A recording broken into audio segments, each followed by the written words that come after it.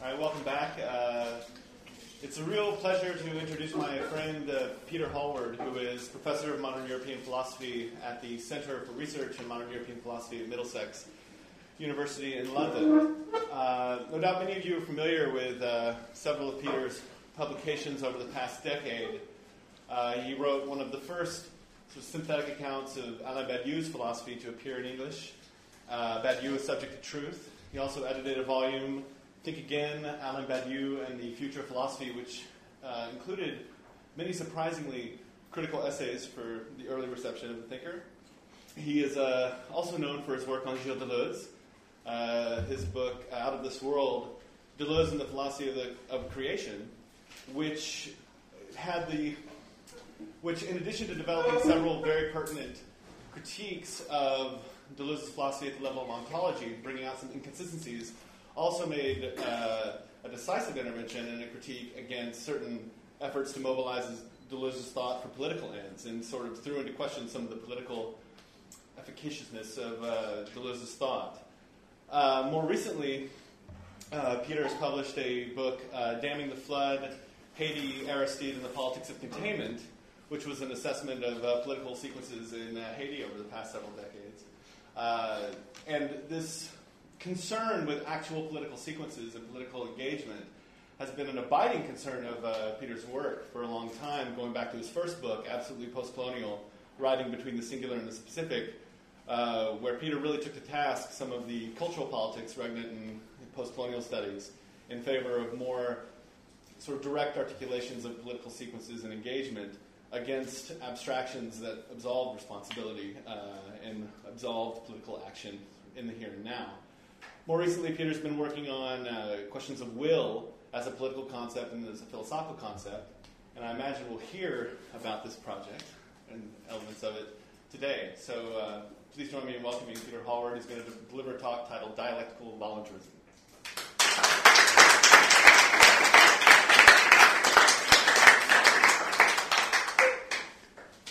Thank you very much, Knox. I think Alberto Toscano and Nina Power were here pretty recently, right, a few weeks ago. And about a year ago, I met Alberto for dinner in London near the British Library, and I showed up wearing, as I often do, the Mama T-shirt that Tom saw that you gave me about, 4 years ago.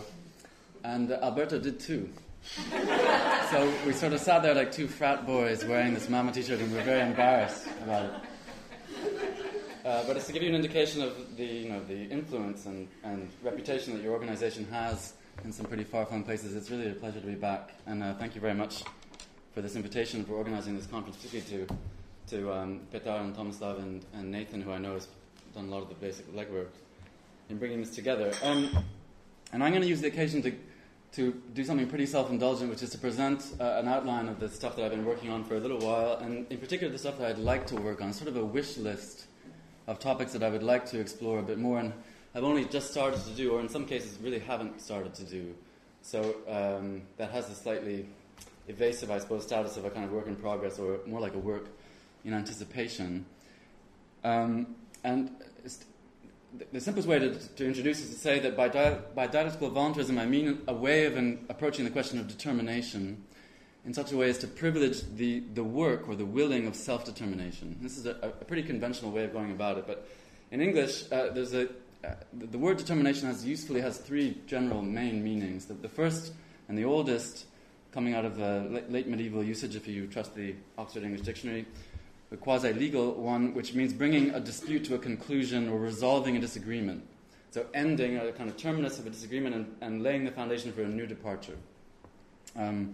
It then expands in the 15th century to mean something like, quote, the action of coming to a decision, so the process of resolving something, and by extension, a fixed intention or a resolution. So this becomes then that dominant sense of determination in I suppose, is the subjective sense. Determination as the resolve to carry through and decide something or pursue a particular course of action.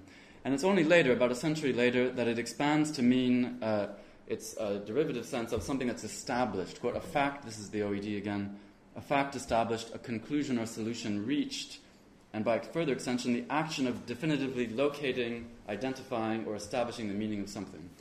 And that sense of determination in the objective sense, the sense that you have in German as Bestimmung, for example, something that is more or less objectively specified in its location.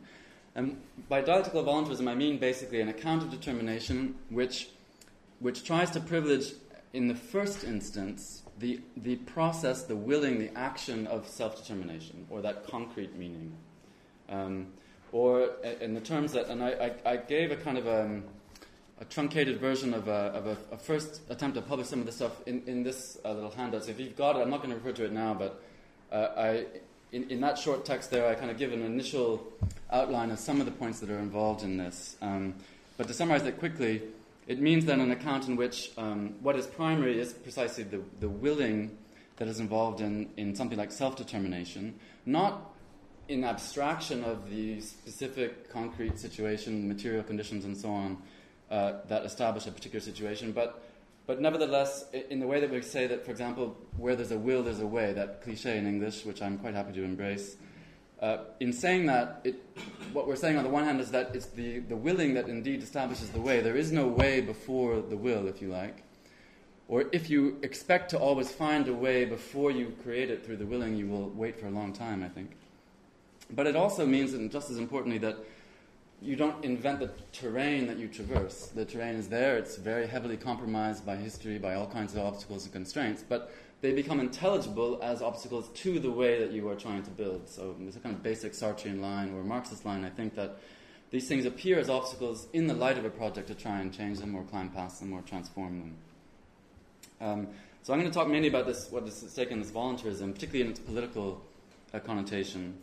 But I'm not going to develop much of the word dialectical. I mean it in a very general way, in the way that, for example, Hegel deploys it when he talks about the dialectical experience of consciousness in the phenomenology of spirit, where, if consciousness is a relation between a knowing and something known, or a subject and an object, something like that, the knowing process encounters at every stage of its development an obstacle, or an impasse, or an inadequacy, or something that leads to an incoherence of its own account of what it's doing, and it then tries to get past that. And in doing so, it continues to create its own way, precisely, through the process of its own development.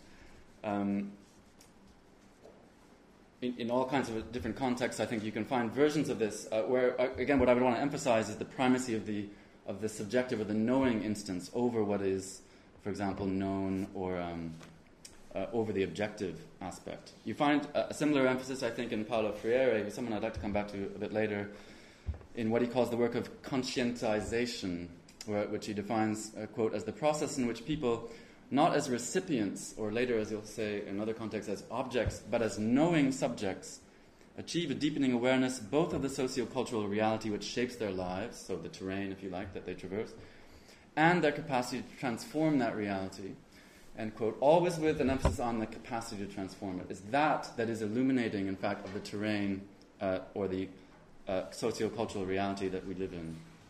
So this is the general project, and this is what interests me. It's far from a radically innovative or very new project. It's in fact a very old, pretty conventional project, and you find I suppose the mainstream tradition coming out of the Enlightenment, particularly Rousseau and his Jacobin followers, later the voluntarist philosophies of people like Kant and Fichte and Hegel.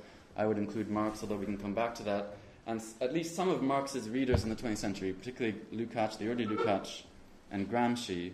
I think you can find other resources too in people like Sartre, certainly to some extent the early Merleau-Ponty, and a whole range of other people, in fact. I would also want to include, this would be going back to work on post-colonial studies, thinkers in the anti-colonial militant tradition, particularly Fanon, also Paulo Freire, as I said, liberation theology, pedagogy, and so on. And the basic idea, again, is far from marginal, even if it's become somewhat marginal. You find in documents ranging from the Declaration of the Rights of Man and the Citizen of the French Revolution through to the Universal Declaration of Human Rights in 1948, to the Freedom Charter that the ANC adopted in South Africa, any number of variations on the idea that it's the will of the people that is the basis of government and of legitimacy in a political community. To take the Freedom Charter, which has one of the most interesting versions of this phrase, and which was the Freedom Charter of 1955, which for a long time was one of the most well-read, familiar documents in the world, I think, certainly in all kinds of colonial situations, and has become now, in the way that, say, Martin Luther King's speeches and a few other things, has become part of the museum of political life, but not often referred to as an active program, which I think is a great mistake. It begins with the assertion, Freedom Charter, it's very short, you can find it online anywhere you look, that, quote, South Africa belongs to all who live in it, black and white, and no government can justly claim authority unless it is based on the will of all the people. That's its first statement. And then it goes on to say that a democratic state based on the will of all the people is its first objective, and has as its first specific demand that, quote, the people shall govern. And this principle of the people shall govern, and they shall do so inclusively and based on what their voluntary self-determination, based on their will, which becomes the basis, I think, for the entire emancipatory sequence in South Africa that begins in the 1950s, is silenced pretty definitively for about at least 15 or so years, revives again in the mid-1970s, and then goes on with fits and starts for the next little while before accelerating dramatically in the mid-1980s, and I'll come back to that moment a little bit later if we have time. So this is my question, is how can we think political sequences or other sequences in which something like self-determination could be ascribed some kind of primacy based on the idea of a will of the people or will of all the people? What does this idea mean? How can we rethink its history, its genealogy, its potential, particularly in situations today where it might seem like it has very little, where it seems like it's an anachronistic notion, that time has come and gone, it's heavily compromised by the legacy of fascism, by the development of recent forms of capitalism that would seem at the furthest removed from any capacity of voluntary interference, and so on. And I'm mindful of that. It also, in the immediate context of this conference, it smacks of the worst form of idealism. Surely this is reminiscent of a kind of Fichtean emphasis on the primacy of the positing of a self, which then only in a secondary moment posits its non-self or other than self or nature. So I'll just start by some off-the-cuff thoughts about this materialism-idealism distinction, which these are some hesitant, slightly reckless formulations for a couple of minutes. And to start first by saying that for me it is a secondary notion in relation to the question that Martin ended on, which is the primacy of practice. Graham yesterday usefully said that there are some distinctions that are important or urgent, and the question of the distinction between idealism and materialism seems to me has a sort of derivative importance. It can be very important in circumstances in which it's the primacy of practice that is at stake. And in such a context, for example, in the context in which Marx launches his critique of Hegel's idealism in 1843-44, this is acutely important, and it is and has the urgency of that context in which what is primary is precisely the work to basically to change the world. I'll come back to that briefly. But in other words, what the primary question, the question of primacy is the question of practice, or the question of what is to be done, rather than, I think, that would be the kind of key Leninist question, rather than the question of the mind independence of matter or objective matter, which in fact, as it happens, is a perfectly idealist notion, I think. So for me, the fact that Kant is an idealist philosopher, which of course he most emphatically is, does not compromise the fact of the importance of his contribution, again, with all the limitations of an idealist philosophy, of insisting on the primacy of practical reason, and putting the question of the primacy of practice on the agenda in ways that would be immensely fertile for the next generation or two, including the generation that gives rise to Marx. And I think to simply abandon that legacy because it's idealist or because it can't be easily recuperated into a kind of immediate tactical practice of a political organization would be a reckless loss. And I would follow someone like Lucien Goldman then in both acknowledgement of the limitations of this conception of practice, but also its absolute importance in the history of philosophy.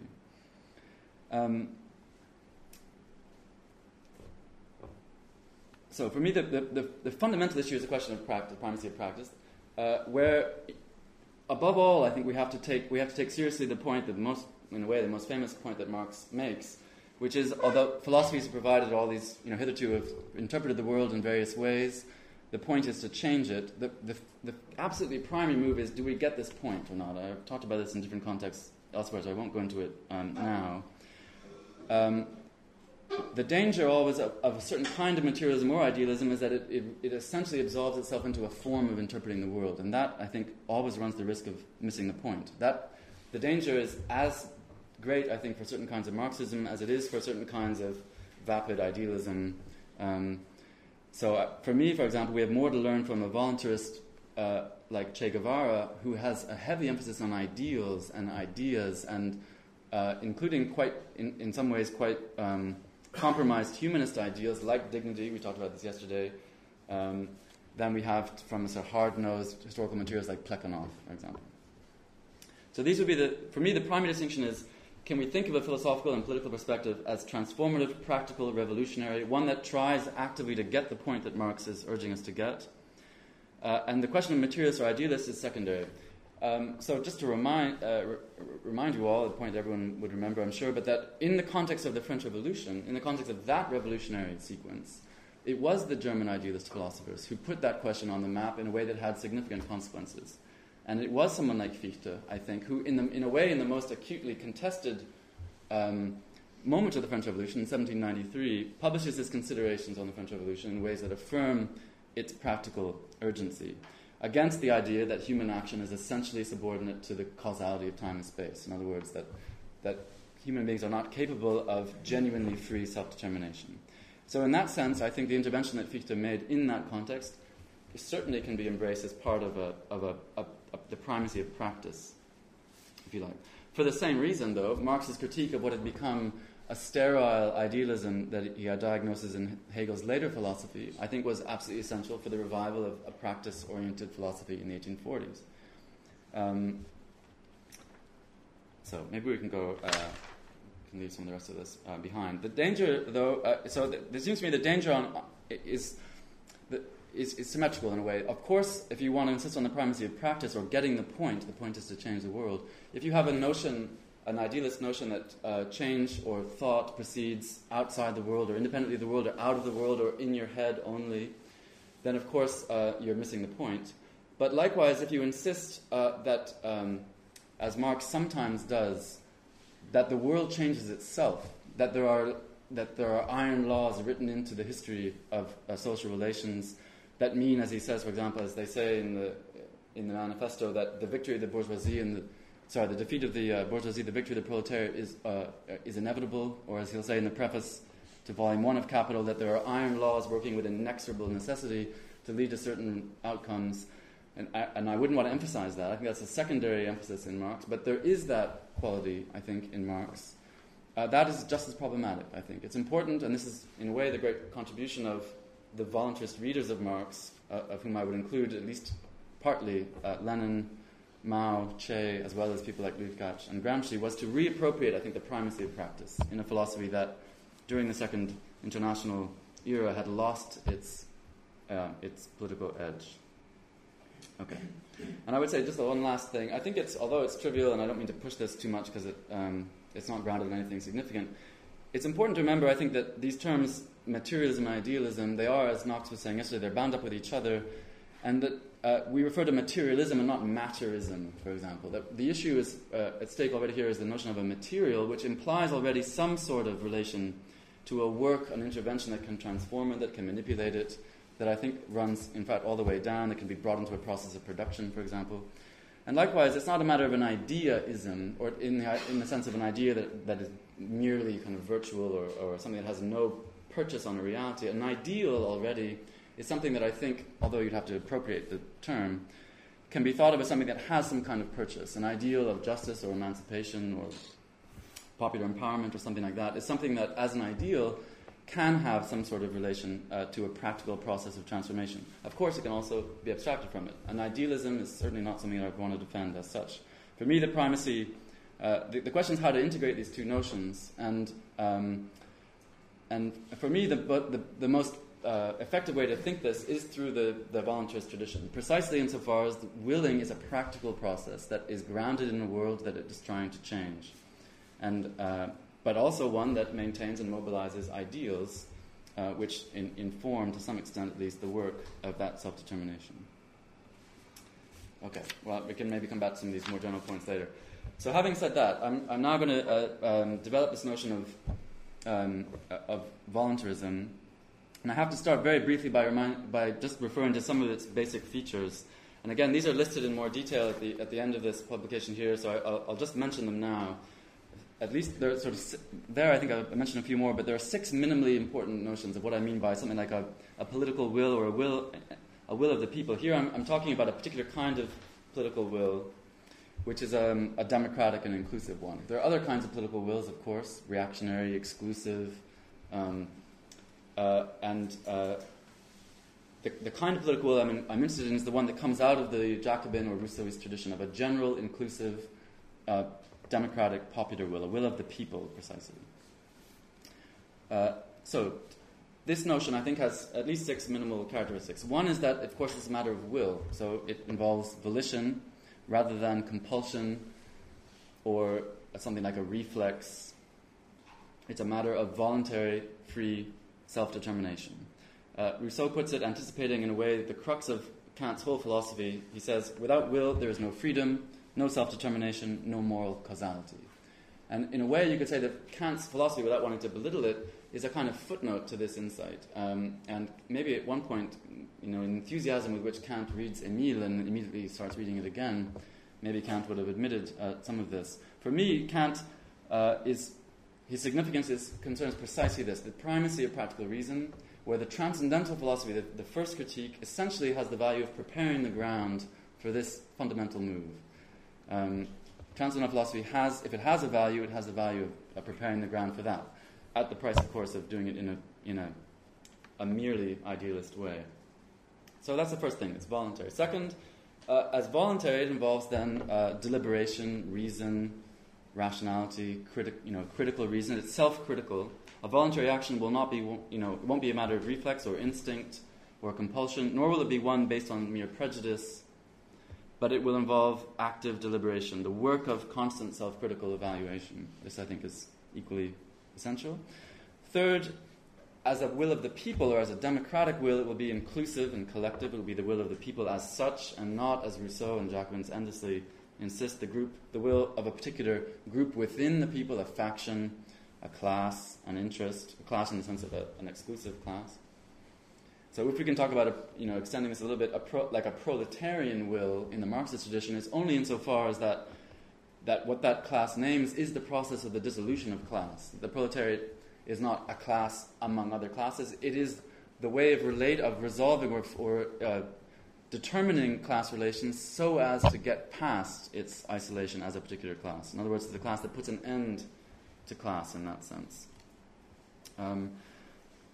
Fourth, it's a matter, if there's the question of political will, it's a matter of direct participation, empowerment, action, organization, and not a matter of representation or vanguardism. This is something that's emphasized very much by the Jacobins, although perhaps never fully worked out in organizational terms. Saint-Just says, for example, that rejecting entirely the idea that laws are a matter of kind of taste or some sort of reflection of a prejudice or disposition or tradition, he says they're a matter of the active general will, what he calls the material will of the people. It's the will of the people in their assembled being together, if you like, in their assembling as a group, as the people. Its goal, he says, the goal of this Jacobin practice is to consecrate the active and not the passive interests of the greatest number of people. Again, a Jacobin theme that we have to refuse any notion of citizenship that distinguishes active from passive citizens. What matters is the active participation of the people in their own self-determination. And this, I think, again, is carried on in the Marxist tradition in the constant critique of merely vanguardist or Blanquist or putschist conceptions of revolution.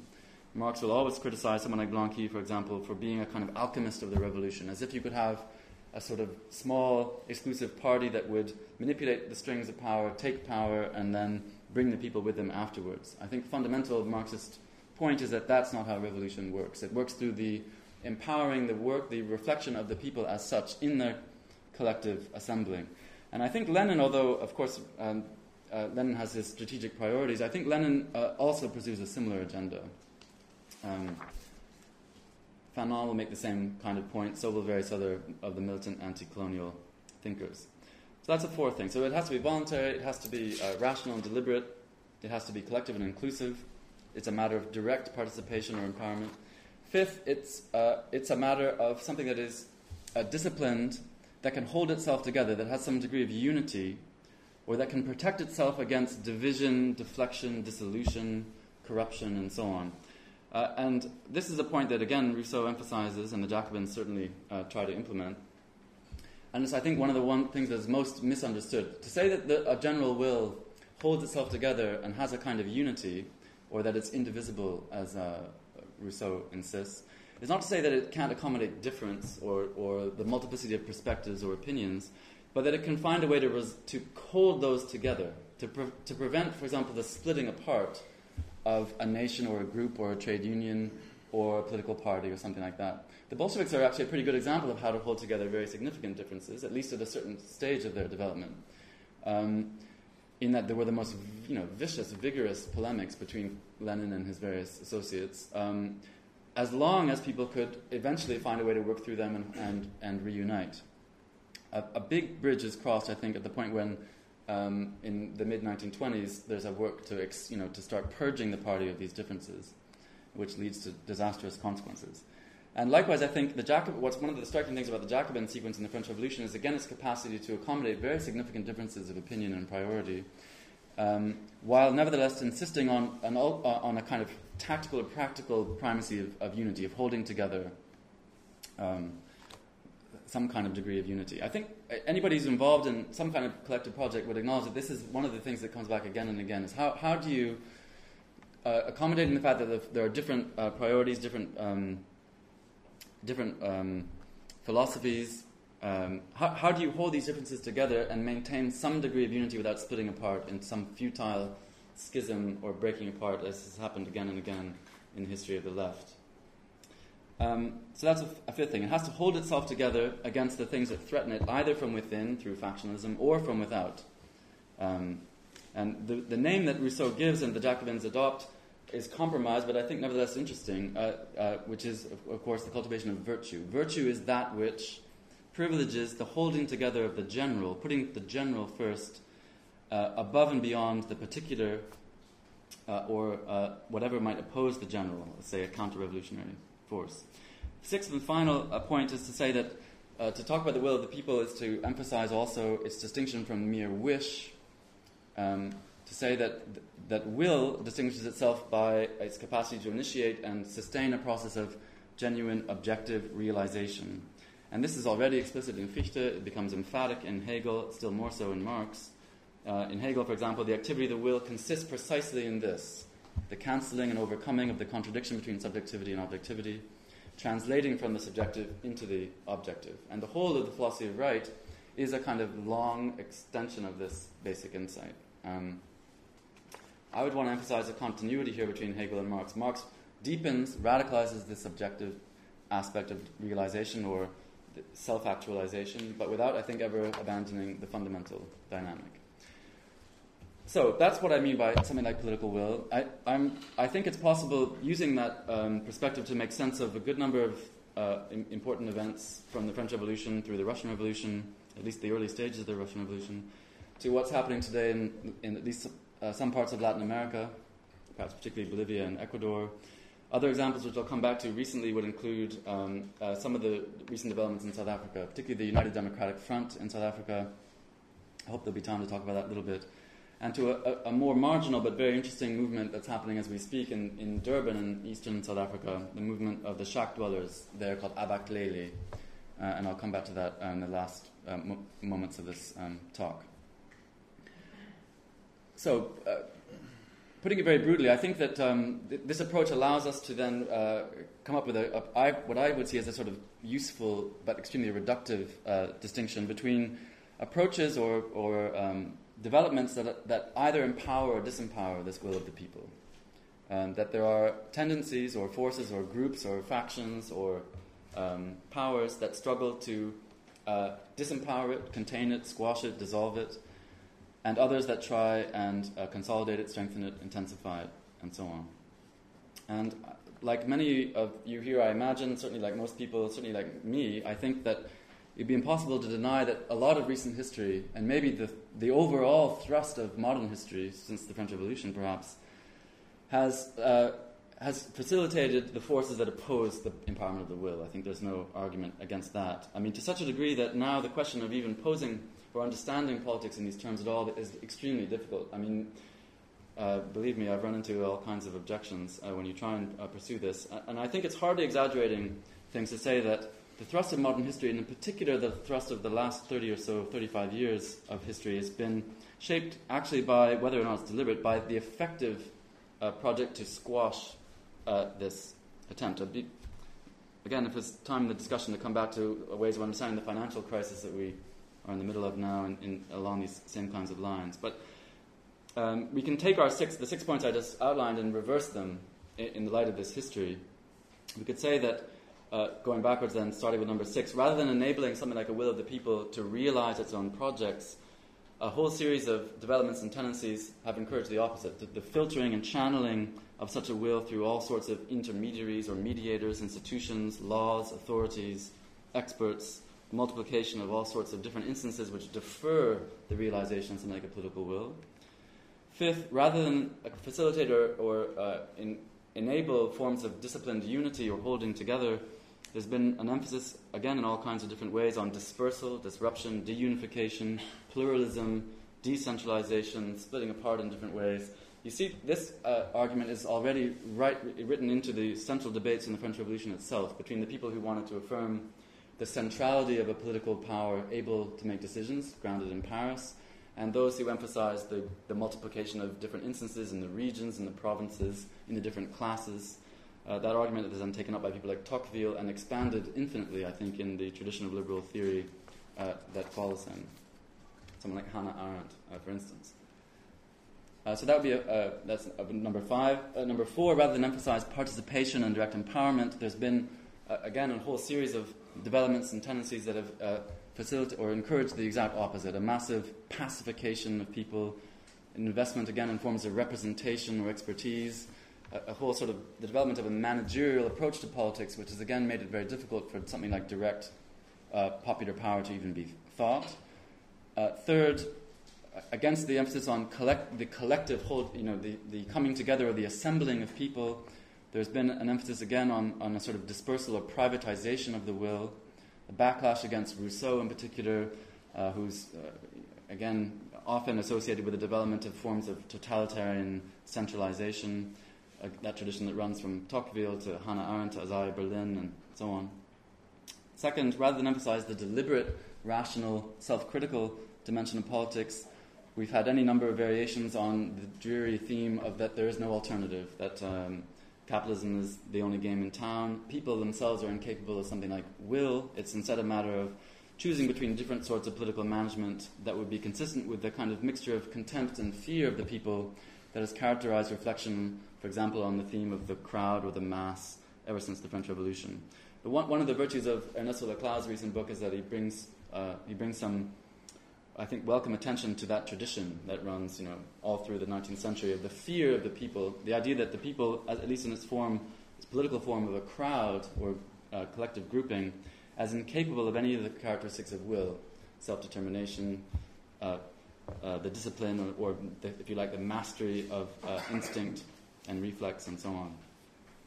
And all of this adds up then to a kind of general devoluntarization of politics, I think, which is particularly marked, I think, in the liberal conception of politics. The idea that anything like a collective self-determination involves the trampling of individual freedoms, the tyranny of the majority, and so on.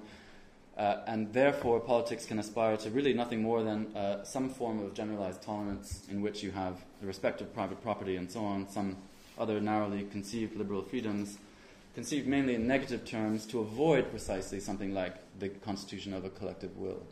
And Hannah Arendt's book on revolution, a truly dismal and reactionary book, in my opinion, presents a kind of nice little overview of exactly the logic that is at stake there. The privileging of an American constitution designed to prevent precisely such an outcome. And a conception of constitutional legitimacy at the furthest distance from anything like a notion of the will of the people. As she puts it, the most dangerous notion in politics. All right, I think we can describe these processes, I'm being very general here, but in terms of two poles, which I, again, for the sake of simplification, you could describe as sort of gentle and harsh. There's the gentle pole of this work of devoluntarization has happened through the manufacture of a kind of deferential consent, the sort of bread and circus, updated version of bread and circus approach to political management. And this is, in a way, just a way of redescribing life as we know it. You know, the development of something like a culture industry, the colonization of the media, management of education, the professionalization of thought, the development of rampant forms of consumerism, corporate globalization, etc., all of which serve to develop what Deleuze usefully calls the society of control, you know, kind of micromanaged differential forms of self-regulation, which I think remains extremely useful as a way of describing a lot of the way the world works. I think it's important to supplement it. Deleuze develops that logic, the logic of a society of control, in opposition to Foucault's disciplinary society.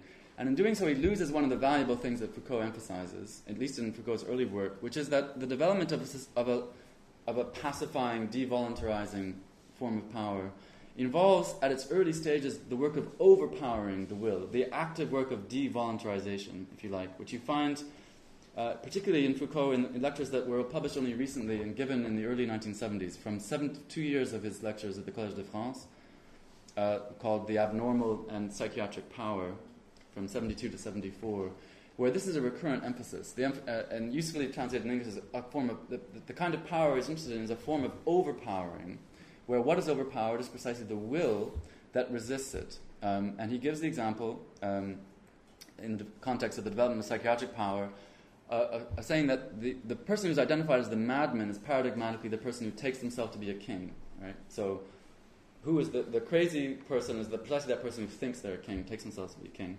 including in the nice exception to the rule, an actual king, King George of England, King George III, who not only takes himself to be king, but actually is a king, but is nevertheless mad, and whose treatment anticipates the form of let's say, devoluntarization that Foucault describes in the rest of his book, where he says King George was treated by basically adopting a kind of early version of shock therapy. He's isolated, he's removed from the world in which things are familiar. All the symbols that reinforce his sovereignty, so all the things that remind him of his kingship are removed. He's stripped, he's put in a straitjacket, he's stuck in an isolated room. He's disoriented, and in other words, his mind or his will is broken down. This is exactly the phrase that Foucault talks about. His will is overcome and broken so that his mind can be remade, his will can be remade on the model of the doctors who are treating him.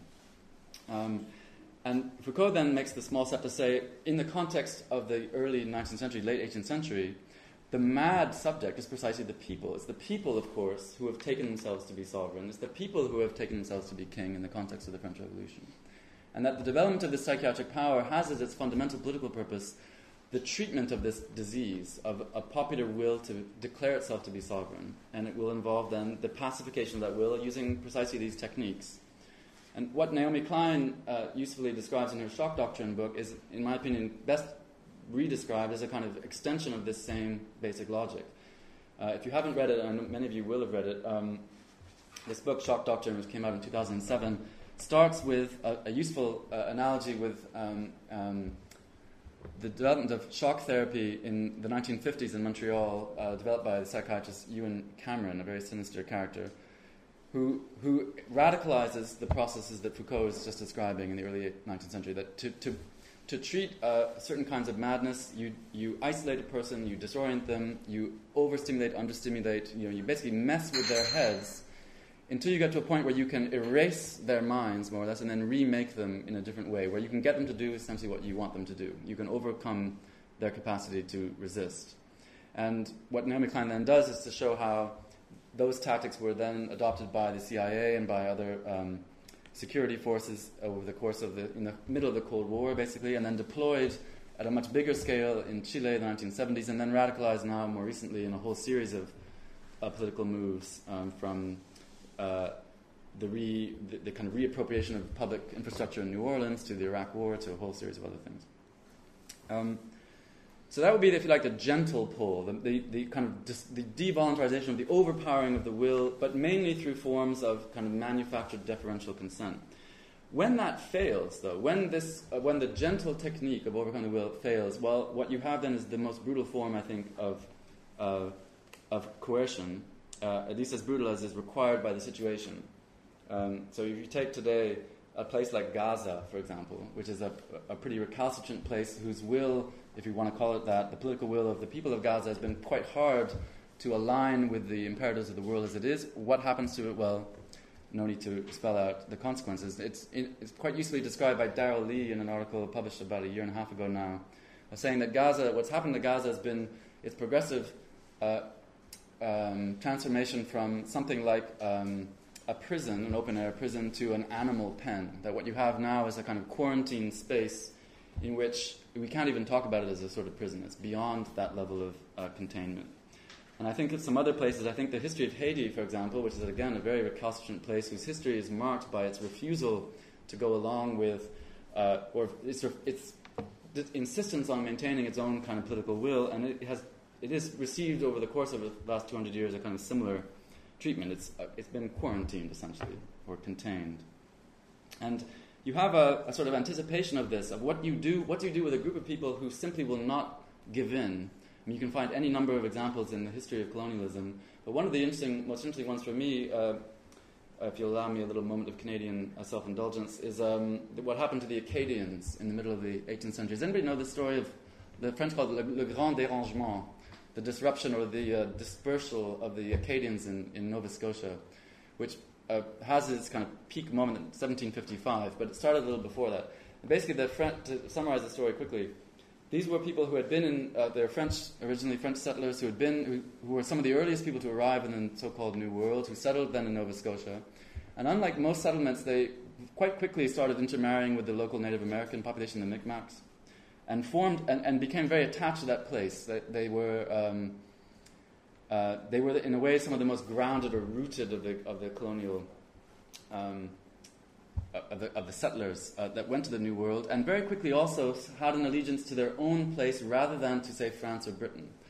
So when the British took over Nova Scotia in the early part of the 18th century, the Acadians refused to sign an oath of allegiance either to the British or, and they'd refused, in fact, before that, to sign an oath of allegiance to the French as well. They insisted on a neutrality. They said, we will remain neutral. We don't care about your wars that you're fighting in Ohio and elsewhere between the British and the French, but we will not sign a declaration of loyalty to you.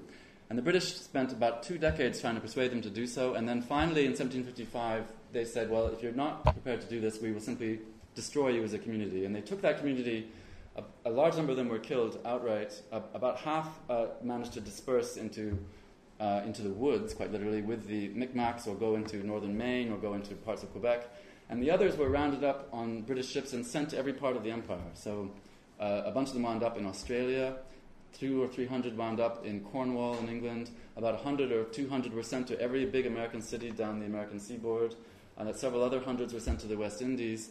And the idea was to simply explode this community using what Cornwallis said at the time, to make it impossible for you ever to re-aggregate yourself. You will never be able to reassemble yourself as a people.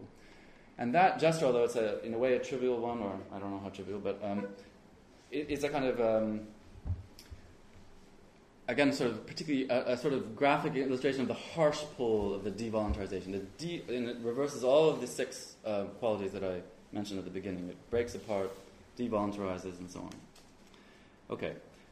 One indication, I think, then, of the extraordinary success of these strategies is the passivity, the extraordinary passivity of people now in the context of what, again, to refer to Naomi Klein, is the kind of ongoing theft of a great deal of the public sphere, the biggest heist in history, as she puts it, the transfer of unprecedented levels of resources to a private sector that can make no rightful claim to them. The incapacity of any kind of collective determination to resist this ongoing process, and a sort of passivity in the face of a globalization, corporate globalization, that seems to be extremely difficult to resist. So that is, in a way, the kind of contemporary challenge we find ourselves in. I'll make a point parenthetically to say that the philosophy that we've inherited, that has come out of the tradition of continental philosophy in particular, does not give us very many useful tools, I think, for confronting this situation. And I think I've discussed this elsewhere, so I'll just refer to some names, but overall I think that the tradition of Western philosophy that has become canonical and has generalized itself in the human sciences and humanities more generally, people, the tradition coming out of, let's say, the early voluntarist tradition of Kant and and Hegel, turned very early, in fact, already in a way with those thinkers themselves, against the tradition of the will. You see it, for example, in Schopenhauer. You see it already later in different ways in Nietzsche and then Heidegger and post-Heideggerian philosophy and Adorno and a whole string of other thinkers. I'll mention one because Martin's here partly as a provocation. Jacques Derrida now. And I think if you're able to dissociate here the logic of deconstruction from the kinds of political prescriptions that deconstruction tends to advocate, I think that's a very valuable move. But it seems to me characteristic of Derrida, though, and maybe it's just his political priorities, to emphasize a way of thinking change in ways that are extremely suspicious of the notion of the will, at least as in that political tradition that I'm talking about. He says, for example, in The Force of Law, he says, of course deconstruction is interested in justice, emancipation. He says, quote, it seeks to change things and to intervene in an efficient and responsible, tricky word, though always, of course, very mediated way, not only in the academic profession, but also in what one calls the cité, the polis, more generally the world. Deconstruction is interested in changing the world, intervening in the world. But how? Well, he says it's not a matter of, quote, changing things in the rather naive sense of calculated, deliberate, strategically controlled intervention. Now I understand this is, of course, perhaps not the business of philosophy as such. What matters, but it's not that he leaves it there. He says instead we should do something else. We should instead, quote, cultivate the maximum intensification of a transformation in progress. We should pay attention to, quote, contextual, academico-institutional, discursive specificities. We should mistrust analogies and hasty transpositions, confused homogenizations, etc. We should be suspicious of all the emphasis on deliberate, strategic generalization, and instead insist on the unreliability of any such categories. Insist on the primacy of inconsistency, precisely, or to recognize that what matters is what consists in, quote, not consisting, in eluding consistency and constancy, eluding presence, permanent substance, essence, existence, as well as any concept of truth which might be associated with them. And on that basis, and again for me it's less clear than maybe it is for you, Martin, about where exactly we draw the line here between the philosophical and the strategic, but I think it'd be very difficult, I think, to pursue something like the notion of a voluntarist political project. This, though, I would certainly wouldn't want to throw Derrida out as someone who is incompatible with any concept of progressive politics. On the contrary, it's trivial in relation to the real enemies of voluntarist politics, which I think are a matter of liberalism, primarily the sort of Thermidorian, Tocquevillian style of liberalism, obsessed always with the putative tyranny of the majority, the danger of unanimity among popular opinion, the emphasis on the constant disruptive plurality of opinions and associations, and so on, the dispersal always of political action.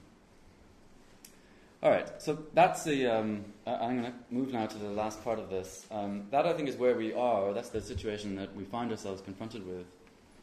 The agenda that I'm interested in, or that I would like to pursue, and this is where I move into the kind of wish list, is to say that, well, despite all of this, and all of the discouragement that you could easily derive from it, there are, I think, a number of projects that we could pursue that have been broadly already, in many ways, pursued in advance as perhaps a matter of remembering or recovering or thinking about or renewing or radicalizing. And I'm going to end with this. And I'm going to mention a few things, maybe I think 7 different fields that could contribute something to the renewal of something like a dialectical voluntarism. Okay, the first, and a lot of them is just going to be very schematic. I'm aware I've already been talking for too long. We can pick up any of these maybe in the discussion. The first is to recover the Jacobin tradition, or the French Revolutionary tradition, particularly from its historians, people like Furet and company, who went to a great deal of trouble to erase, really, the radical potential of this tradition, and in which Marx himself didn't make much of a contribution. It's in a way no irony that the only book that really deals in detail with Marx and the French Revolution was edited by Furet himself, who assembled, usefully, all the cases in which Marx reads the French Revolution and shows, I think, persuasively that Marx was very dependent on the anti-Jacobin liberal historians of the first part of the 19th century in his understanding of the French Revolution and its consequences. So I think there's a work to be done there in recovering the Jacobin political legacy, which is being done in France as we speak and has been for a certain amount of time by people like Florence Gauthier and Sophie Warnick in particular.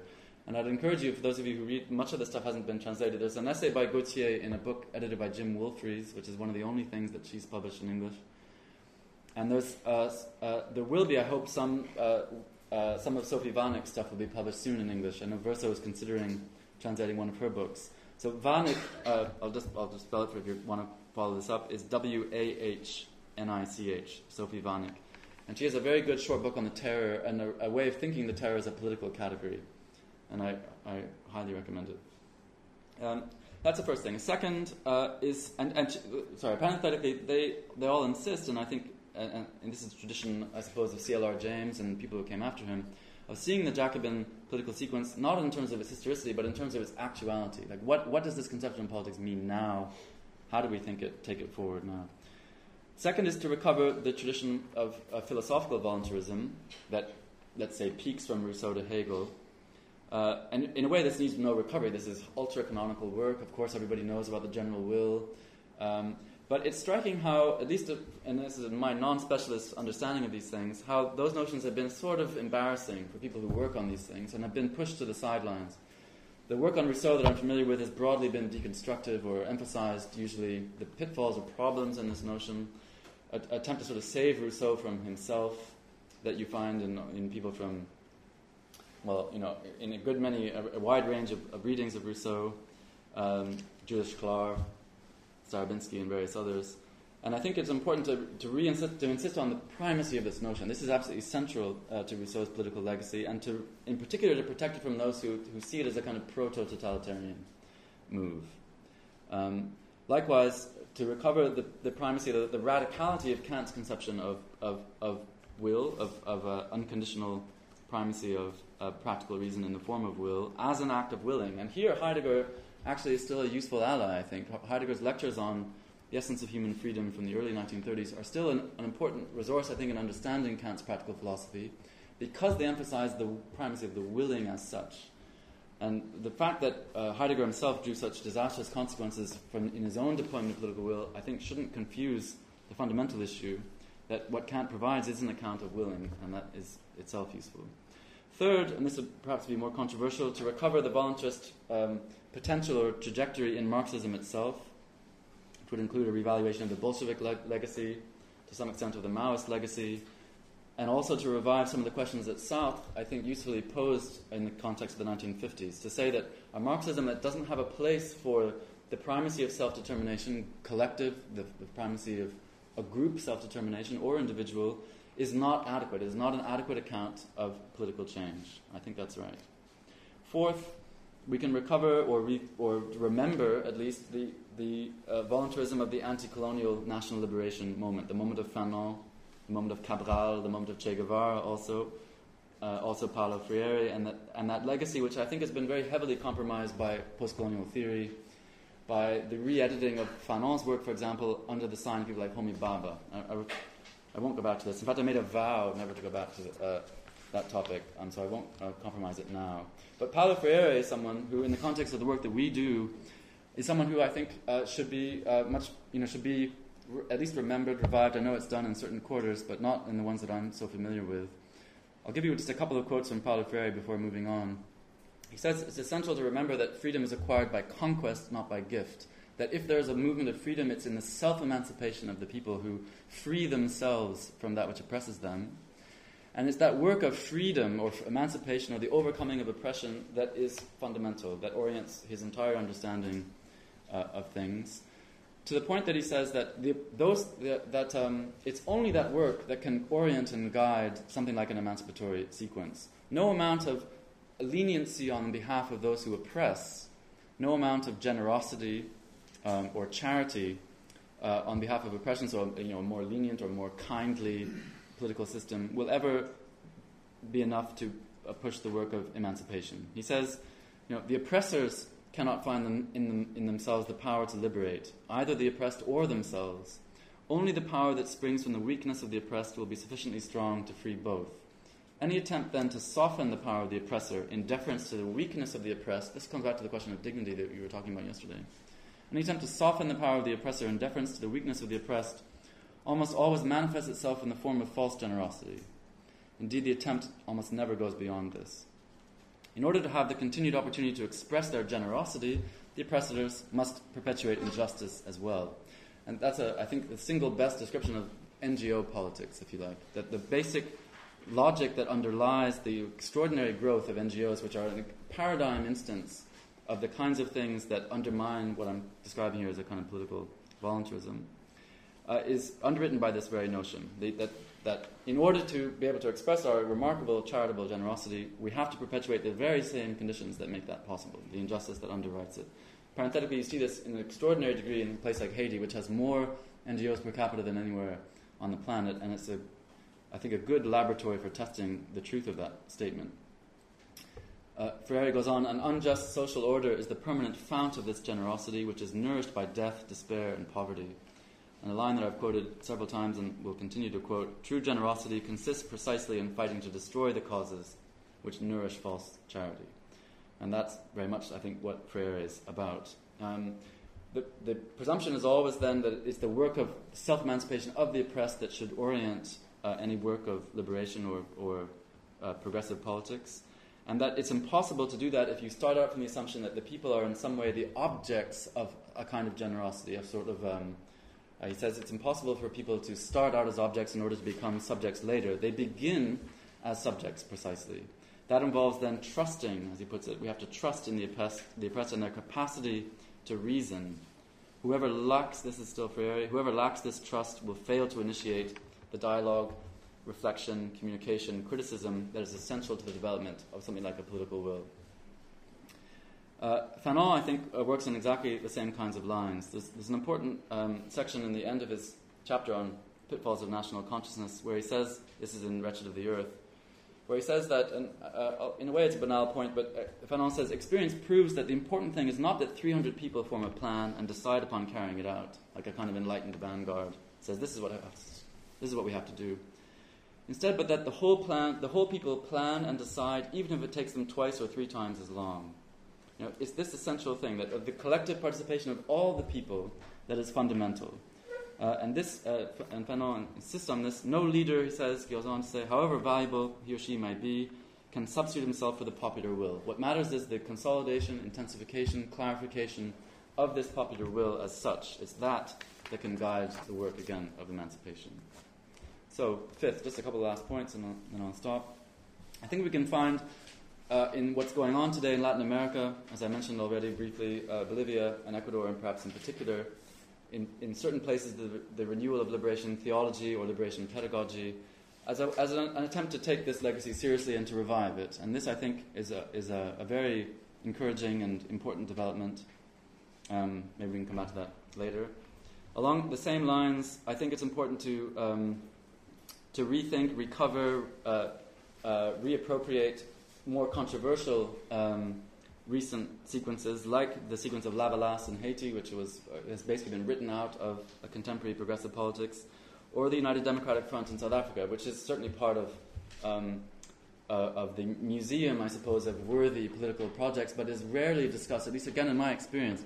I'm kind of curious actually here, how many, if I say something about the UDF in South Africa, how many people are very familiar with its history, or, say, yeah, and we know exactly what happened, what it was, when it started, when it finished? Is it a pretty common point of reference for people here in Zagreb? Or it certainly wasn't for me until I started reading about it. And there's remarkably little to read about it, in fact. But the UDF was a loose affiliation of organizations that started in the mid-1980s, in 1984, launched in in 1983, but take shape in 1984, which did a lot of the most important work for undermining apartheid. And it in alliance with the ANC, which was, of course, banned at the time.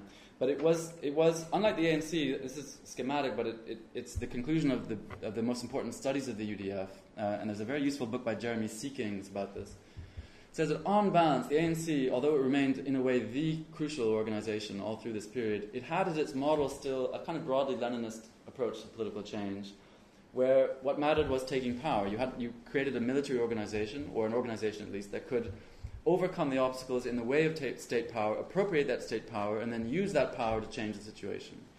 So it had a kind of broadly military type of self-conception, as well as, importantly, some military components to its strategy. The UDF, on the other hand, had a different approach that's more consistent, some people have read it along these lines, more consistent with a kind of politics that's at a distance from the state, There's an important essay by Michael Neokosmas which uses Badiou and Lazarus to make sense of the UDF that I think is quite helpful. And it emphasized just one or two things that I think are very important. One is the immediate rejection of injustice. So one of the slogans that the UDF took on board was the drive to make the situation ungovernable right away. So through student boycotts or consumer boycotts or rent boycotts, a kind of variation on the the legacy of civil disobedience, but at a very massive and fundamental scale, to make the situation ungovernable, and to make it ungovernable immediately, to refuse to participate in the forms of reformist government that the apartheid regime was offering at the time, little bits of representation, little bits of improvement, a softening, a kind of more generous form of oppression. Refuse all of that, to have nothing to do with it, to boycott them, to not collude in the perpetuation of this injustice. It was the first thing. A second was to unite all the groups that could broadly share that objective, despite massive differences, strategic differences. So the UDF's fundamental slogan is always, the UDF unites, apartheid divides. So find some way of holding together things which otherwise are extremely different from each other, and where the tension sometimes threatened to destroy the organization. There's a constant theme in the UDF reflections. How do we hold together these otherwise very different groups? Black consciousness groups that basically insist on the primacy of African self-determination, others that insist on a kind of rainbow coalition of different groups, etc., etc. And third and final, and last thing I'll emphasize here, the primacy of what they called in the middle of the 1980s, particularly in 1986, the primacy of people's power, where after making a situation ungovernable, people would appropriate the power to govern themselves, and to do so right away. So that power was understood not as something that you could take, that you would appropriate out there, but something that you would exert. And again, if you look at Jeremy Seeking's book, if you can find this, and it's not that hard to find, the chapter 7, the central chapter of his book is called People's Power, and it provides, I think, a very helpful description of how this worked in practice. Self-education, self-management, self-government at all kinds of levels in different parts of South Africa. And the implication that he makes and various others make is that it was that was absolutely the decisive moment in the ending of apartheid and the movement to a new politics in South Africa.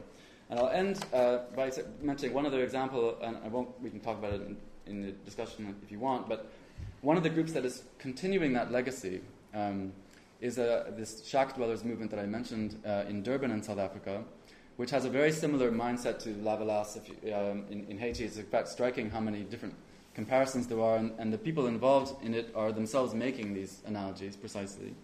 And it takes all those features I just mentioned about the UDF, takes them precisely as their organizing principles. And it's a very remarkable organization. I won't say anything about it now because I know we're out of time, but if you want to find out about it, Abak Lely it has a website, useful one, and that's ABAHLALI.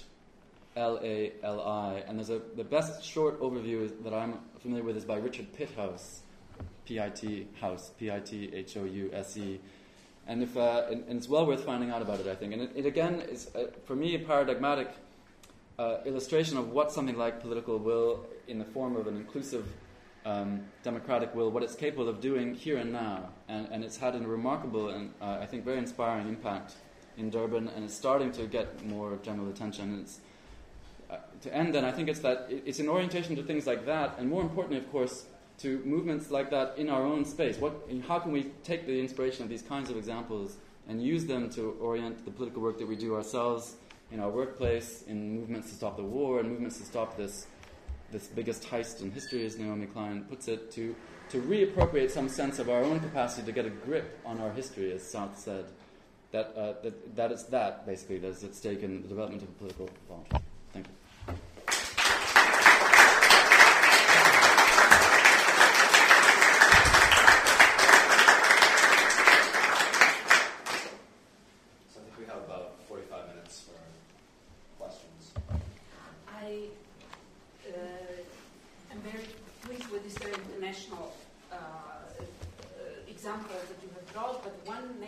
Wanted to mention, which is important to me and didn't come up, was Gandhi.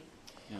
And that is also, he emphasized, first of all, the will very much, not taking the power, but the will of the people, as well as one interesting thing about revolutions in general, which in the West, even from Marx, was the economic exploitation. He actually didn't even want the technological development, for example, and he spoke of that spiritual quality, actually, of lives and so on. So I think that even what you described in South Africa of this movement, which emphasized, because Gandhi was also studying in South Africa as well in the beginning, but I think the legacy is there, and I think that's a very valuable one to add because it is quite different from other revolutions that we speak. And also even the communist revolution that happened in China, which were more Marxist, if you wish, or organizing, sort of the power was still, in a sense, even in Russia, very short period where it was debates. Later, it turned out sort of this power just reversed, flipped over, became dictatorship. Yeah. So I think Gandhi there, even though he didn't succeed, he was killed, this and that, but his legacy, I think I just wanted to add him very much. Yeah, I agree. I think there's a lot to be learned from Gandhi. It's interesting. I mean, you're absolutely right. His fundamental orientation was worked out in South Africa, and he was and embraced very much in the tradition of the UDF in particular, which was always a bit more ecumenical, if you like, more inclusive, particularly of the Indian tradition and colored tradition as well as the African tradition. And to mention Gandhi himself also, to me, was very interesting because he goes for his Indian, actually, spiritual, if you wish, but he speaks of Christ, he speaks of, he was in England, he is Rousseau, Tolstoy, he actually interprets even our tradition very well, and I think very interestingly. Yeah. I think he's an important. I think all I would say is that he's an add something important, but I would be slightly nervous to. I think it has to be qualified quite quickly with some other supplements. So Balibar has a useful article on Lenin and Gandhi, for example, seeing how they're compatible and how also the one fills gaps in the other. And I think that it's striking how I think Gandhi, like Martin Luther King or other figures like that, they've been their kind of incorporation into a certain mainstream has also served to pacify what is powerful. And nonviolence is, it's only one way of describing and translating what is apparently at stake in his fundamental concepts, which are much more, I think, about self-determination and the self-determination that resists any coercive imposition from outside. And that legacy, I absolutely agree, crucial. Yeah, I had two questions for you. I thought it was fantastic the way you really elaborated this and clarified the stakes and brought together your philosophical positions and your political investments, as usual. But my two questions first has to do with the example of the Bolsheviks, which you, in this talk, you cited them as a positive example of a group, or at least until 22, which shows this unity of the collective and resists factionalism by being able to incorporate difference and dissensus within it. But what's interesting is to consider that the Bolsheviks themselves are born in a factional rupture, that their group is constituted precisely by splitting. You have the Mensheviks of the majority and the Bolsheviks, and so there is this subtractive moment, or establishing the group. And so, can we talk about a collectivity like the Bolsheviks in the same way we talk about a collectivity like this group in Canada in the 18th century, where for geographical or ethnic reasons the group is it's established almost ex nihilo. I mean, they're not rupturing from an outside; they are that group. And this gets also to what is often said about Rousseau. Even though his critics don't want to give him some credit, will say, "Well, this might work for Geneva, but it's not going to work in a broader context." And so I would like to hear more about how you think about that relation, because then, in the globalized world, or whatever you want to call it, like when you don't have these isolated pockets anymore, how is this general will established sort of rupturally? And then the second question has to do with, bringing up the example of Furet in his interpretation of the French Revolution, and clearly you have a strong political distaste for some of the things he tries to advance politically, and I'm sympathetic to that. But as you said yourself, he has this. He edited this Marxist volume. He himself started as a Marxist with communist investments in his interpretation. And in your valorization of the Jacobin tradition, is there not? I'm going to state this a little more strongly, just to push the point. A refusal to engage with the terms of Furet's argument, which is precisely that in the Jacobin terror, it's the primacy of concepts, it's the abandonment of practice, and what he calls ideology skidding out of control. That's actually his phrase. And it's a sort of post-Althusserian notion of ideology and concepts that result in the Jacobin failure is an imminent failure of Jacobinism and not the result of a Thermidorian reaction. And he's saying that it is precisely an abandonment and abstraction from the actual people that allows the terror to skid out of control, where ideology becomes dominant over the actual practical inclusion. And so, to despite the political distaste or disagreement, I mean, in your attempt to revalorize the Jacobins or Mao or the Bolshevik example, I mean, how do you handle some of these arguments about their imminent failure? Like, it's not just a question of the reaction that causes the downfall, but some of the imminent elements in their disintegration or lead to the terror. Okay, great questions. I'll take the second one first. I mean, Fiore is not the only person to make that argument. So Albert Soboul makes that argument already. I mean, it's in fact on the left, the idea that Robespierre, at least after, say, February '94, so in the last 6 months or so of the Jacobin Republic, that he abandons his power base among the people, that it becomes increasingly sectarian and withdrawn, and therefore undermines itself. That, I think, is an argument that has been often made. And so Fiore doesn't have an originality on that score, I think. C.L.R. James makes the same point exactly about Toussaint Louverture in Haiti, that yes, he was a Jacobin leader, but he undermined his own case by basically ceasing to cultivate and maintain some kind of living connection with his base, basically. So yeah, in that sense, I mean, Ben Said makes that argument too about Robespierre. So the valorization of Jacobins is not to say that they didn't make tactical mistakes in that period. My problem with Fiore is, I think I have a lot of problems, but two. One is that he says that the logic of the terror was, if I remember this right, was already built into the concept, already built into 1789, the notion of a kind of general will. It's this idea that there can be an assembled will of the people, which will then not be able to tolerate pluralism. Like, he takes that standard liberal argument about Rousseau, about the French Revolution, and reads it into the very dynamic of the French Revolution, so that the French Revolution is fundamentally about the terror, about the incompatibility of pluralism. At least I haven't read this stuff for a while, but so that, I think, is a mistake. I think, on the contrary, I think it's an argument about the imminent constitution of the idea and this tendency to get out of control once it's established.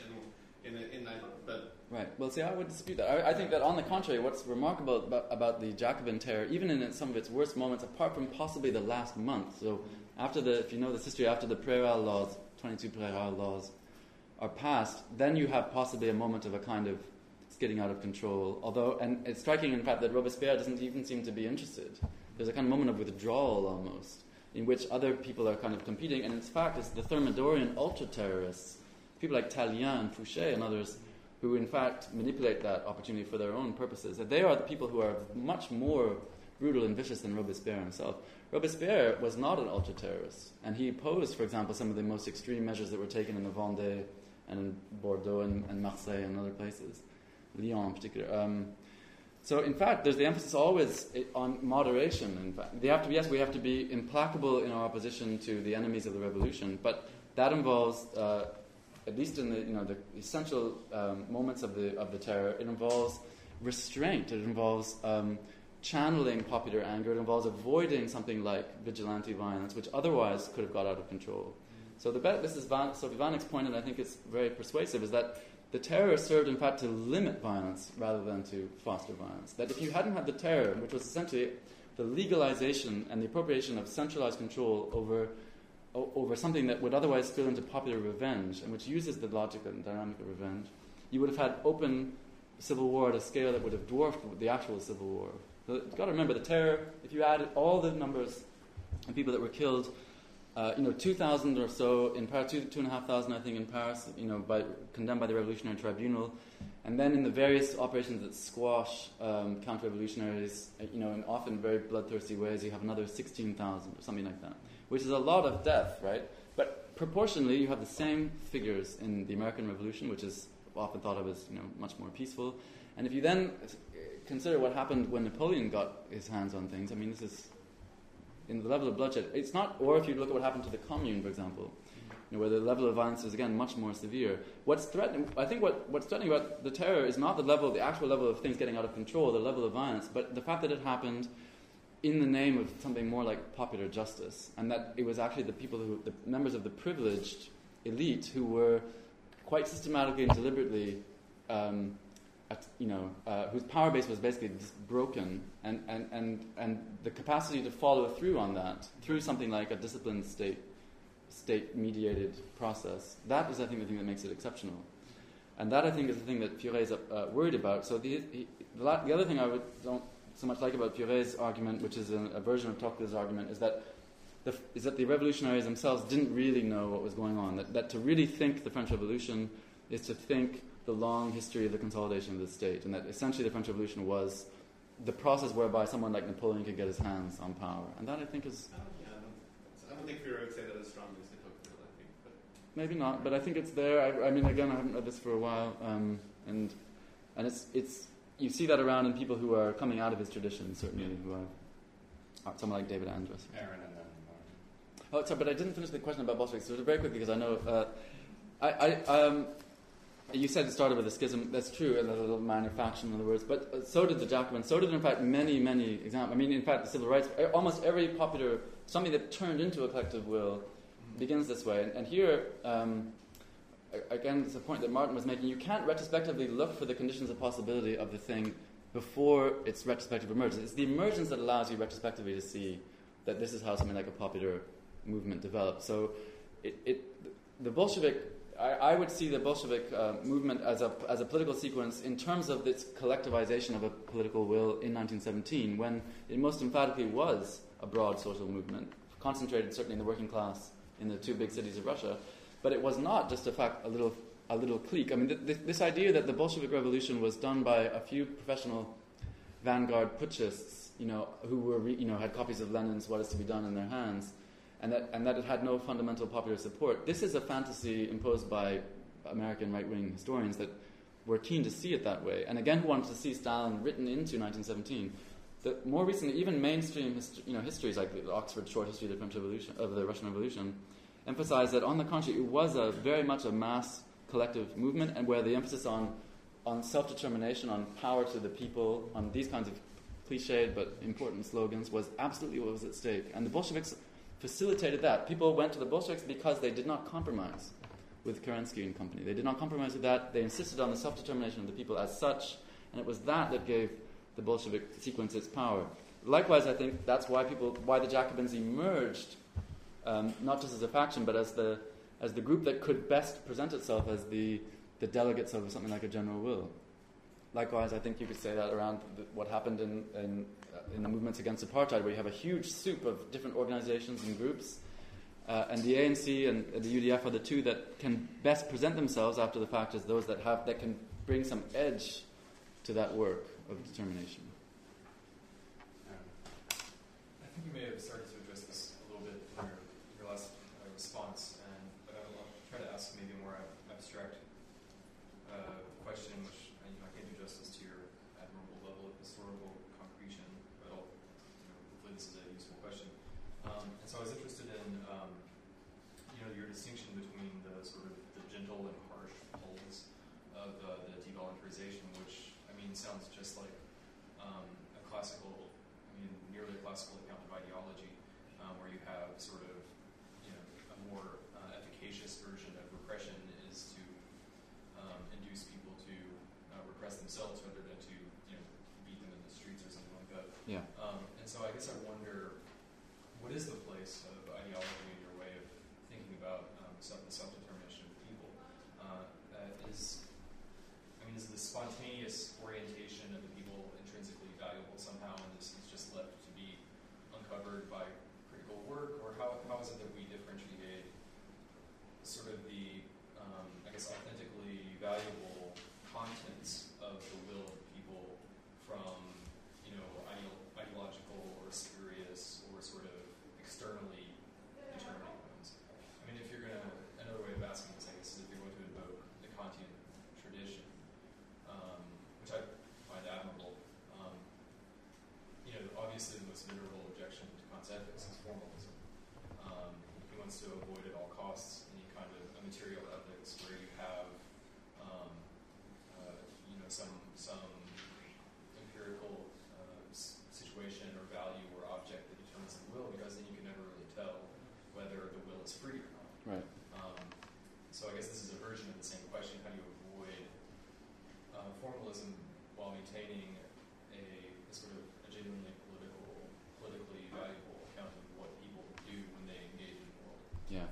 Well, that's a way of trying to... Can we have some account that finds some middle ground between Kant and Hegel, basically? And I think that Rousseau on the one hand and Marx on the other does give us some of the resources we need. And but I haven't done that work yet. It's more like a kind of, this is a project. I think it can be done basically by abandoning the ahistorical idealist formalism of Kant, and by qualifying the kind of materializing dimension of Hegel. I mean, the problem with Hegel is that, in a way, the material determination of the will becomes too determinate, becomes such that the capacity of freedom to self-determine gets lost in the sort of opacity of institutions and the weight of history, in a way. So I think you need both. I think Rousseau is probably, in a way, anticipates like a way out, but I don't really have a fuller answer than that. In terms of ideology, I think once you have a concept of ideology like Althusser does, where it's the air we breathe, basically, where any theory of merely voluntary action would be a facet of ideology, where you would recognize, so when you, insofar as you can recognize your self-determination and the determination of, we resolve to do such and such a thing, it would be a measure constantly of its ideological status. I think that concept has lost all purchase, that we then need a critique about that kind of conception of ideology, and that it's essential to say that however compromised and however overdetermined that the attempt to appropriate something like freedom or the ownership of a political will is, that it nevertheless has a transformative force, and that even in that tradition of that French epistemological tradition, you can find that distinction at work in someone like Canguilhem, for example, who never abandons the idea that voluntary self-determination is indeed valuable and can't be simply mortgaged away to an account of ideology. I think the insistence that you have there in Althusser really just basically very, very heavily undercuts, if not destroys, its political purchase, and that the people who have moved past Althusser and who came through Althusser all dropped it very quickly when it became significant, when it was a matter of reactivating something more like a direct political engagement in the late 60s, early 70s. In other words, there's like a period between the mobilization against the Algerian War, in which something like a Sartrean analysis was, I think, crucial and fundamental, and then in a way, in the first part of the 1960s at least, there's a kind of retreat from that conception of politics, and then it needs to be reinvented by leaving behind Althusser. So for all Althusser's valuable contribution to the restoration of the need for something like a scientific analysis of how oppression works or how capitalism works, if it's done at the price of abandoning the power of people to determine their own future, then we should drop it, or at least move beyond it or qualify it. Well, thank you for this very fascinating and interesting talk. I want to ask sort of a methodological question, the relation between the philosophical and the strategic in your order of reasoning, in your way of doing philosophy. A striking example of this would be the Deleuze book, that after this extraordinary and powerful demonstration of the dependence of Deleuze on a certain theophanic logic, like you end with the conclusion that the problem is not primarily that this is invalid philosophically or that you want to provide another type of ontology. No, it's a strategic motivation. It's like this doesn't give us the emphasis on determination or commitment and engagement that we need. So that would be like sort of an instructive example of how the strategic seems to be more important for you than the philosophical. Now, and similarly, it seems to me that like in approaching this question of the will of the people, or the general will, that for a moment bracketing specific objections to inconsistencies in it, and how you would handle them, that like it seems to me that even if one could unearth certain inconsistencies in it or problems with the theoretical formulation of it, that you would still want to insist that like, well, that might be the case in one register, but here are a number of strategic reasons why we need to mobilize this despite certain philosophical problems with it. And to clarify how that works methodologically or philosophically, I think is important. And I was thinking about it in relation to both Knox's and Aaron's questions, because it seemed to me Knox's example about the Bolsheviks, regardless of the historical specificity of that, lurking in his question, if I understood him correctly, is that you were defining virtue in terms think about that theoretically, you can certainly think about a general situation where, like, actually it's the prioritization of a particular group that actually leads to the constitution of a general will that you want to support in another instance, for example. That, like, there are all sorts of ways in which one can sort of theoretically problematize the distinction between the general and the practical that your definition of virtue seem to rely on. Similarly, like Aaron was asking you for a criterion how you distinguish between the ideological and the non-ideological will of the people. So even if you say, like, we don't want ideology all the way down, it still remains that you need a criterion by which you distinguish the two. Mm-hmm. And more when I listen to you, I see how you develop more and more resources to answer those questions. But beyond that, it seems to me that even if you couldn't answer fully those questions, and even if you would concede that there was a philosophical problem, you would not relinquish your project. You would still say, for strategic reasons, we need to push self-determination, we need to push the general will. And, like, I find that very engaging and very fascinating, but I think, like, it requires some sort of philosophical and methodological justification. Okay. All right, that's very interesting. Well, what the criterion is, and maybe I just didn't answer Aaron's question properly, is the practical work of self-determination. I mean, there I think Kant is still helpful. I think, again, it's not just a formalism, right? I like Heidegger's reading. It's the willing of something as such, freely and so on, free therefore from any, heteronymous motivation that determines its own outcomes. The general is, in that sense, is not that the general is not there in advance. It's something that comes to be through the process of collectively willing. So in the case of Rousseau, for example, what you start with, and he has different accounts of what you start with, but what you start with is division, isolation, disaster, particularly in the discourse on political economy. What you start with is a situation in which basically life can't go on anymore without catastrophe. It's like civil war. It's not that different from that tradition that comes out of Hobbes about something has to give. And the general is the result. Like here, I think Badiou is right about this. That the general, the generic, emerges through the process of basically subtracting the process of collectively holding together a willing from all the different things that might divide it. So even though, of course, a project can start out valorizing or privileging a particular group, let's say the enslaved or the oppressed or whatever situation those are, we're talking about, those will take on different qualities. But there's still a fundamental distinction between the valorization of that group, as from the creation of something that's truly general and generic. And there I would agree with Badiou or Sartre or Martin Luther King or Gandhi, that what matters is that universal edge. It's a universal process of emancipation and not a kind of cultural politics or identity politics of a particular hitherto oppressed group. I think that's an important distinction. As far as how do you relate this to bigger philosophical, more general philosophical questions? Well, I mean, it's Deleuze himself who says, well, what is philosophy? Philosophy is the rigorous pursuit of a question, the elaboration of everything that's at stake in a question. And it's quite hard to give a more basic definition of philosophy than that, because you can have as your question the question of being, or the question of thinking, or the question of reason, but without turning around in circles, you're still asking a question in a way. And so in that sense, Deleuze is not that different from Heidegger or others who insist on or Sartre for that matter, who again insists on the primacy of a question. The first part of Being and Nothingness is precisely about that. And so for me, it's not like if you're interested in the question of basically getting Marx's point, what is it? The point is to change it. That's the question. The question is, how do we change it, or how do we get that point? And that is the question that I would assert strategically and philosophically as the question that matters the most. And that, someone already used this pun. I can't remember who did yesterday. Who did? Anyway, that is what is materialist about an approach to philosophy that wants to change the world, rather than simply pursue clarity and distinction or coherence for its own sake.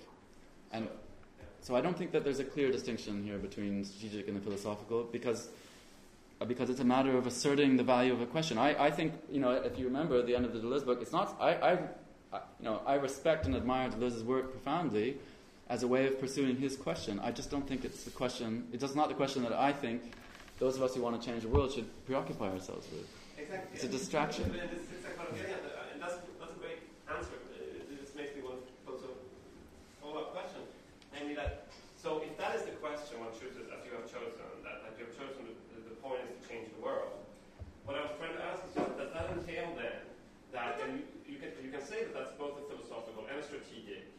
answer. I mean, and you pursue that, but does that entail that there's an asymmetry in actual situation where, like, if you hypothetically at least encounter a situation where there is a philosophical inconsistency, that it follows from the question you've chosen that one nevertheless pushes through and go for strategic reasons, so that there's a sort of asymmetry in the priorities, even if the initial commitment to the question is both philosophical and strategic, that the nature of the question requires an asymmetry between strategic and the philosophical. I guess I think you can't escape some gesture of confidence in, well, how am I going to resolve problems with a question, or how am I going to answer a question? You have to, once you accept that philosophy is about answering questions, you need to have some kind of confidence that you can answer it, or else the whole thing is sterile. So the question for me would be, I guess,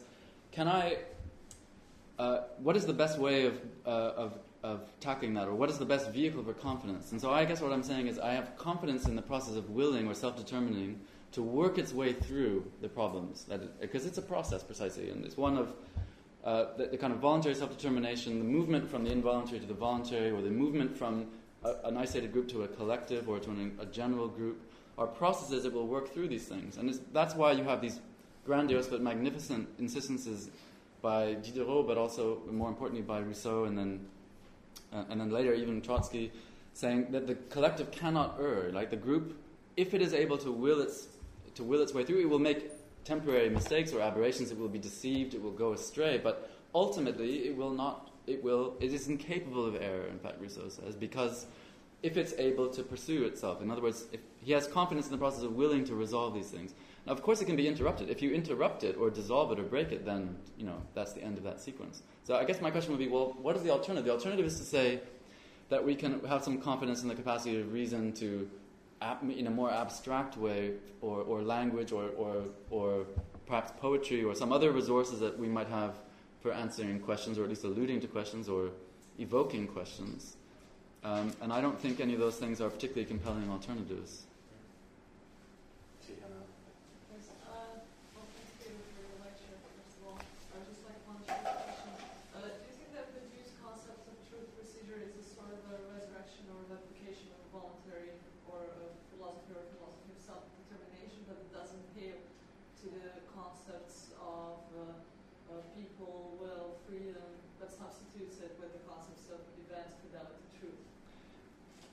Yeah, or is it in a sense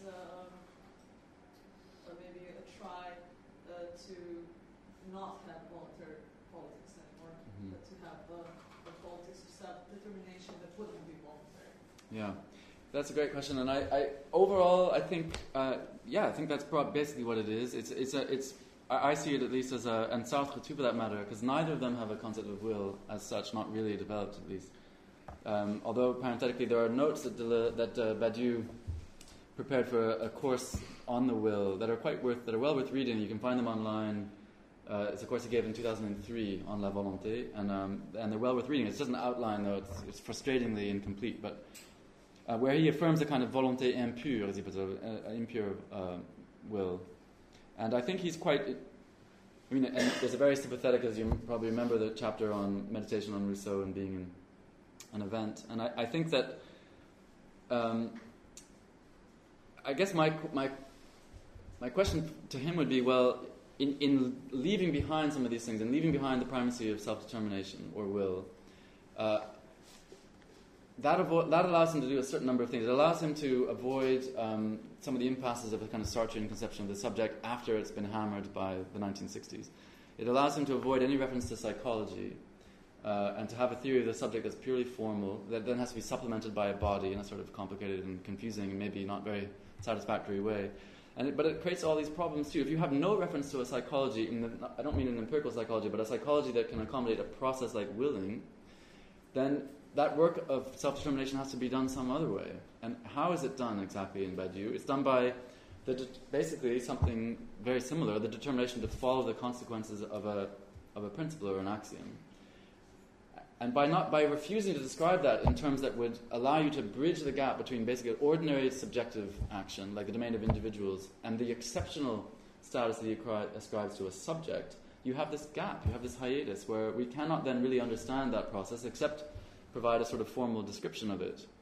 And that, I think, is a serious weakness. It creates a sharp division between the domain of, let's say, relatively trivial or insignificant and incomplete, politically inconsequential forms of, let's say, willing, which happen all the time in every person's life, of course, and the capacity to cross a threshold where those things come together, or intensified, or strengthened, consolidated, perhaps originally, or initially, just by a tiny group of people, in ways that can become massively important, and that can be done simply by sheer will, right? By the sheer determination to do so in a context, of course, where you need to have a strategic understanding of how that context works, but where you don't need an event. I mean, where if you like, where you can force this through, cross a threshold, without having to think about that in terms of the dynamic of an event.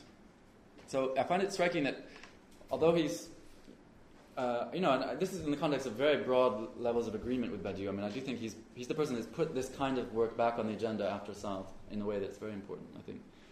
But that you would have as one of your key terms something like fidelity rather than commitment. Like, is this, or, already they're very close, but commitment in the Sartrean sense is all about a project. Right? It's all about moving forward. It's all about an orientation into a future. Fidelity, at least in its dynamic and logic, takes you back. And why is this helpful? And one of the reasons why I think Badiou did that is that his philosophies worked out in a period of profound reaction, where there was no clear prospect of a project in the future, if you like, where what was clear, what was divisive, was the reference back to Maoism in particular, but also to 68 and a few other things, where again and again what happened is people betrayed that fidelity, right? He's surrounded by, in a way, his personal history is a history of a series of renegade betrayals. And Badiou's philosophy takes shape, in part at least, as a refusal to do that. I will not betray this. I will be faithful to this, etc. And that, I do think it's valuable, and it kept open a certain way of thinking and a space for thinking, but that it's not, still for me, it's not as powerful or as important as a thinking forward, if you like, moving forward, that you have in the concept of determination, self-determination. One last question for you, Graham, I think. This is very interesting to hear, especially following from your radical philosophy article, but I've somehow lost track of how to situate this theory with respect to the terms materialism and realism. In preparation for the roundtable, could you maybe... I was afraid you were going to ask that, yeah. Well, I don't know is the truth, because it's not, it's a slightly secondary thing, but I think that for me that you have to think both together. So you need willing is, for me, paradigmatically it's a question of practice, and that the materialism that I would embrace would be, and here would be one of the maybe rather few points where I would agree with someone like Isabel Stengers, who in a recent article in Radical Philosophy insists on the materialism of practices, refusing a kind of materialism of physicalist reduction, as she puts it. So she argues, in fact, with Dennett, and this distinction between cranes and skyhooks, and says, actually, certain kinds of practices are not helpfully described by that distinction. There are forms, if you like, of skyhook that can be embraced in the dynamic of a practice, and maybe then redescribed as something that's not actually a skyhook at all. Maybe not. So for me, it's the question of, well, the world, the practice, getting the point is about changing, about the will determination to change the world. It's something that happens in the world. It's the practice is something that is emphatically of this world. In that sense, is a material, or it's embraced in the question of the practical work of that transformation. On the other hand, though, the idea that you could have, and that you have even in the most hard-nosed Marxism, a clear distinction between that work and something that can still be described in a very even general sense as idealistic. In other words, as oriented by ideals that people are prepared to die for and work for and so on. I think that's not helpful. I have no problem with reference back to naive ideals about, let's say, justice and emancipation and empowerment and so on. I think we gain nothing by pouring scorn on that. And that so I would say that it's precisely about holding those two things together, and that voluntarism is a way of, in other words, of integrating a materialist and an idealist philosophy without sacrificing one or the other. I don't see what we gain by it. Like I said, the question is more a polemical, strategic one in a context like that of the 1840s, where the critical resources that Marx had at his disposal were largely dominated by Hegel, and dominated particularly by the late Hegel, in which spirit basically determines its own social context and not the reverse. Marx corrects that. But if you go too far in that correction, and then you have unqualified assertion that it's social being that determines consciousness, as he says in the preface to the Critique of Political Economy, I think that has to be supplemented in turn. So you go flip-flopping backwards, that Gramsci and Lukács will I think correct that the balance back in a certain direction. And I think if right now, and this is how you introduced the event and how your initial comments in this presented, where you have the hegemonic domination of a certain kind of materialism. I think it's at the very least worth remembering that materialism means something in its relation to idealism, and in this polemic, where what is really at issue is the primacy of the practical, or getting the point that Marx wants us to get. It's a materialist criterion, practical. Getting it. Well, we can come back to that in the round table. I'm happy to say that. Yeah.